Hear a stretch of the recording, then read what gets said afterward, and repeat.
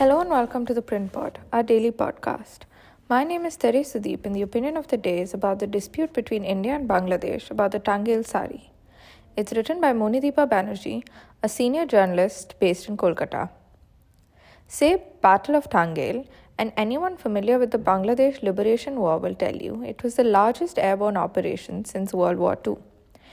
On 11 December 1971, Indian Army paratroopers landed in Tangail in then East Pakistan, outfoxing the Pakistan Army and sending Dhaka on the last lap in its march to freedom 5 days later.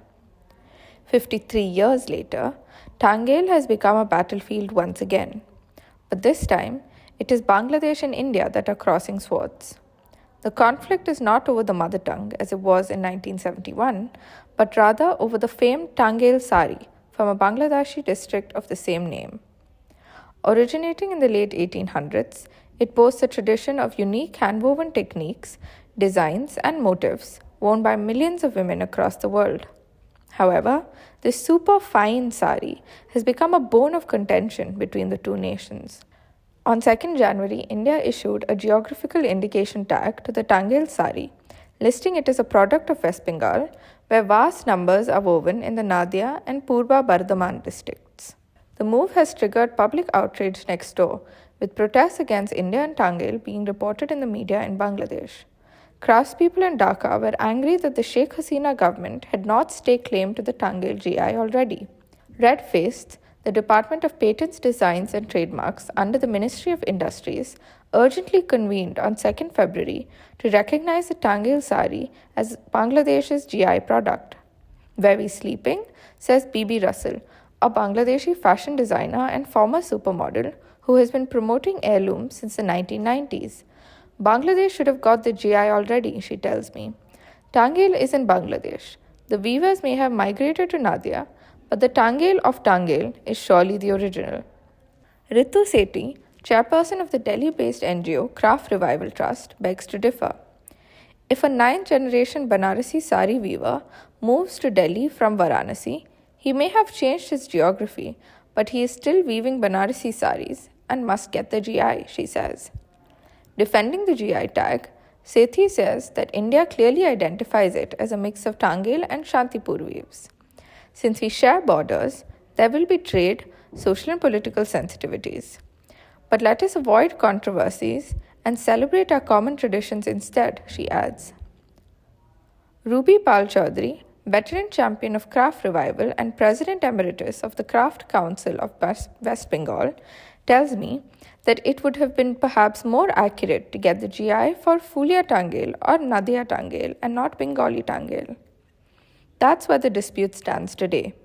But the storm over 6 yards of fine textile could turn cyclonic if Dhaka heads to the World Trade Organization to complain of alleged violation of intellectual property rights and seek redressal.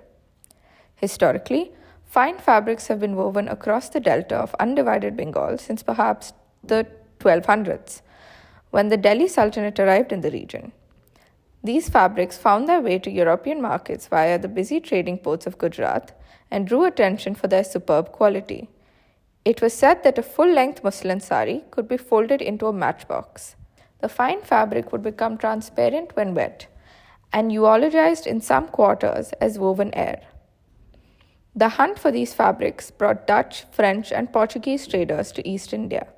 The British, arriving last, soon gained a monopoly over muslin makers in the region. With the onset of the Industrial Revolution in England, they began shipping raw materials from colonies to their factories back home and dumping cheaper, factory-made textiles in the colonies. With raw materials scarce and cheap mill clothing flooding the markets, Dhaka's fine muslin lost its market and withered away. That's when the weavers moved from Dhaka to Tangail, about 100 kilometers away, and found patronage from wealthy landowners. The quality of water, soil, and humidity determined the technique for weaving a particular kind of fabric. Those variations and a different raw material, the original variety of cotton used to make muslin, had died out, meant that the yarn was different. All these factors gave birth to a new fabric, the Tangail. The Tangail weavers were Hindus. Their surname was Basak and they were devotees of the 15th century preacher Chaitanya Mahaprabhu, who had roots in Nadia. The district already had a weaving industry that produced the Santipuri and Danekali saris. Supply chains of yarns and dyes were in place, and there was a train line from Nadia to the biggest market then, Kolkata. Naturally then, when India was partitioned in 1947, Nadia was the destination for migrating weavers from Tangail. Some went further west to adjoining Purba Bardhaman.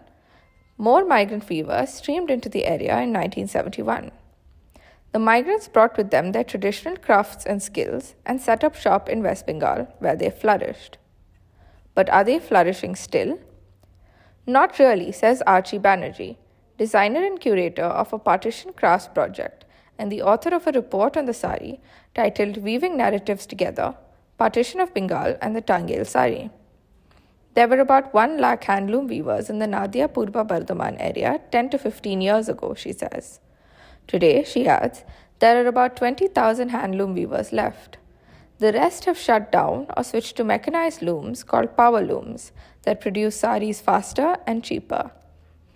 Power loom products are not given the GI tag, but they are so much cheaper than the hand-woven ones. The real thing is losing the market.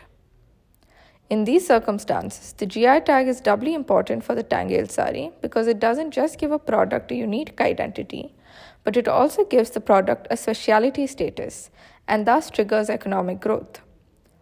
It's not a good idea to fight over GI, says Banerjee. At a time when migration is a global phenomenon and migrants are carrying their crafts with them, all crafts are becoming shared crafts. The Tangail is a shared craft too, she says. Instead of fighting about it, we should think of collaborative solutions. The GI fights are divisive, with no economic benefit to anyone on either side of the border. Finally, the sari is a special thing, not some esoteric piece of handicraft for display in a glass showcase. It's a living, breathing article of daily wear for lakhs of women in both countries and a major source of revenue for thousands of weavers. In short, a gar ki item, a fight over which cannot come to any good, either in India or in Bangladesh. Thank you for tuning in. Remember to catch our flagship podcast, Cut the Clutter, every weekday with our founder and editor-in-chief, Shekhar Gupta. I'm Therese in Delhi. Follow The Print for more such analysis.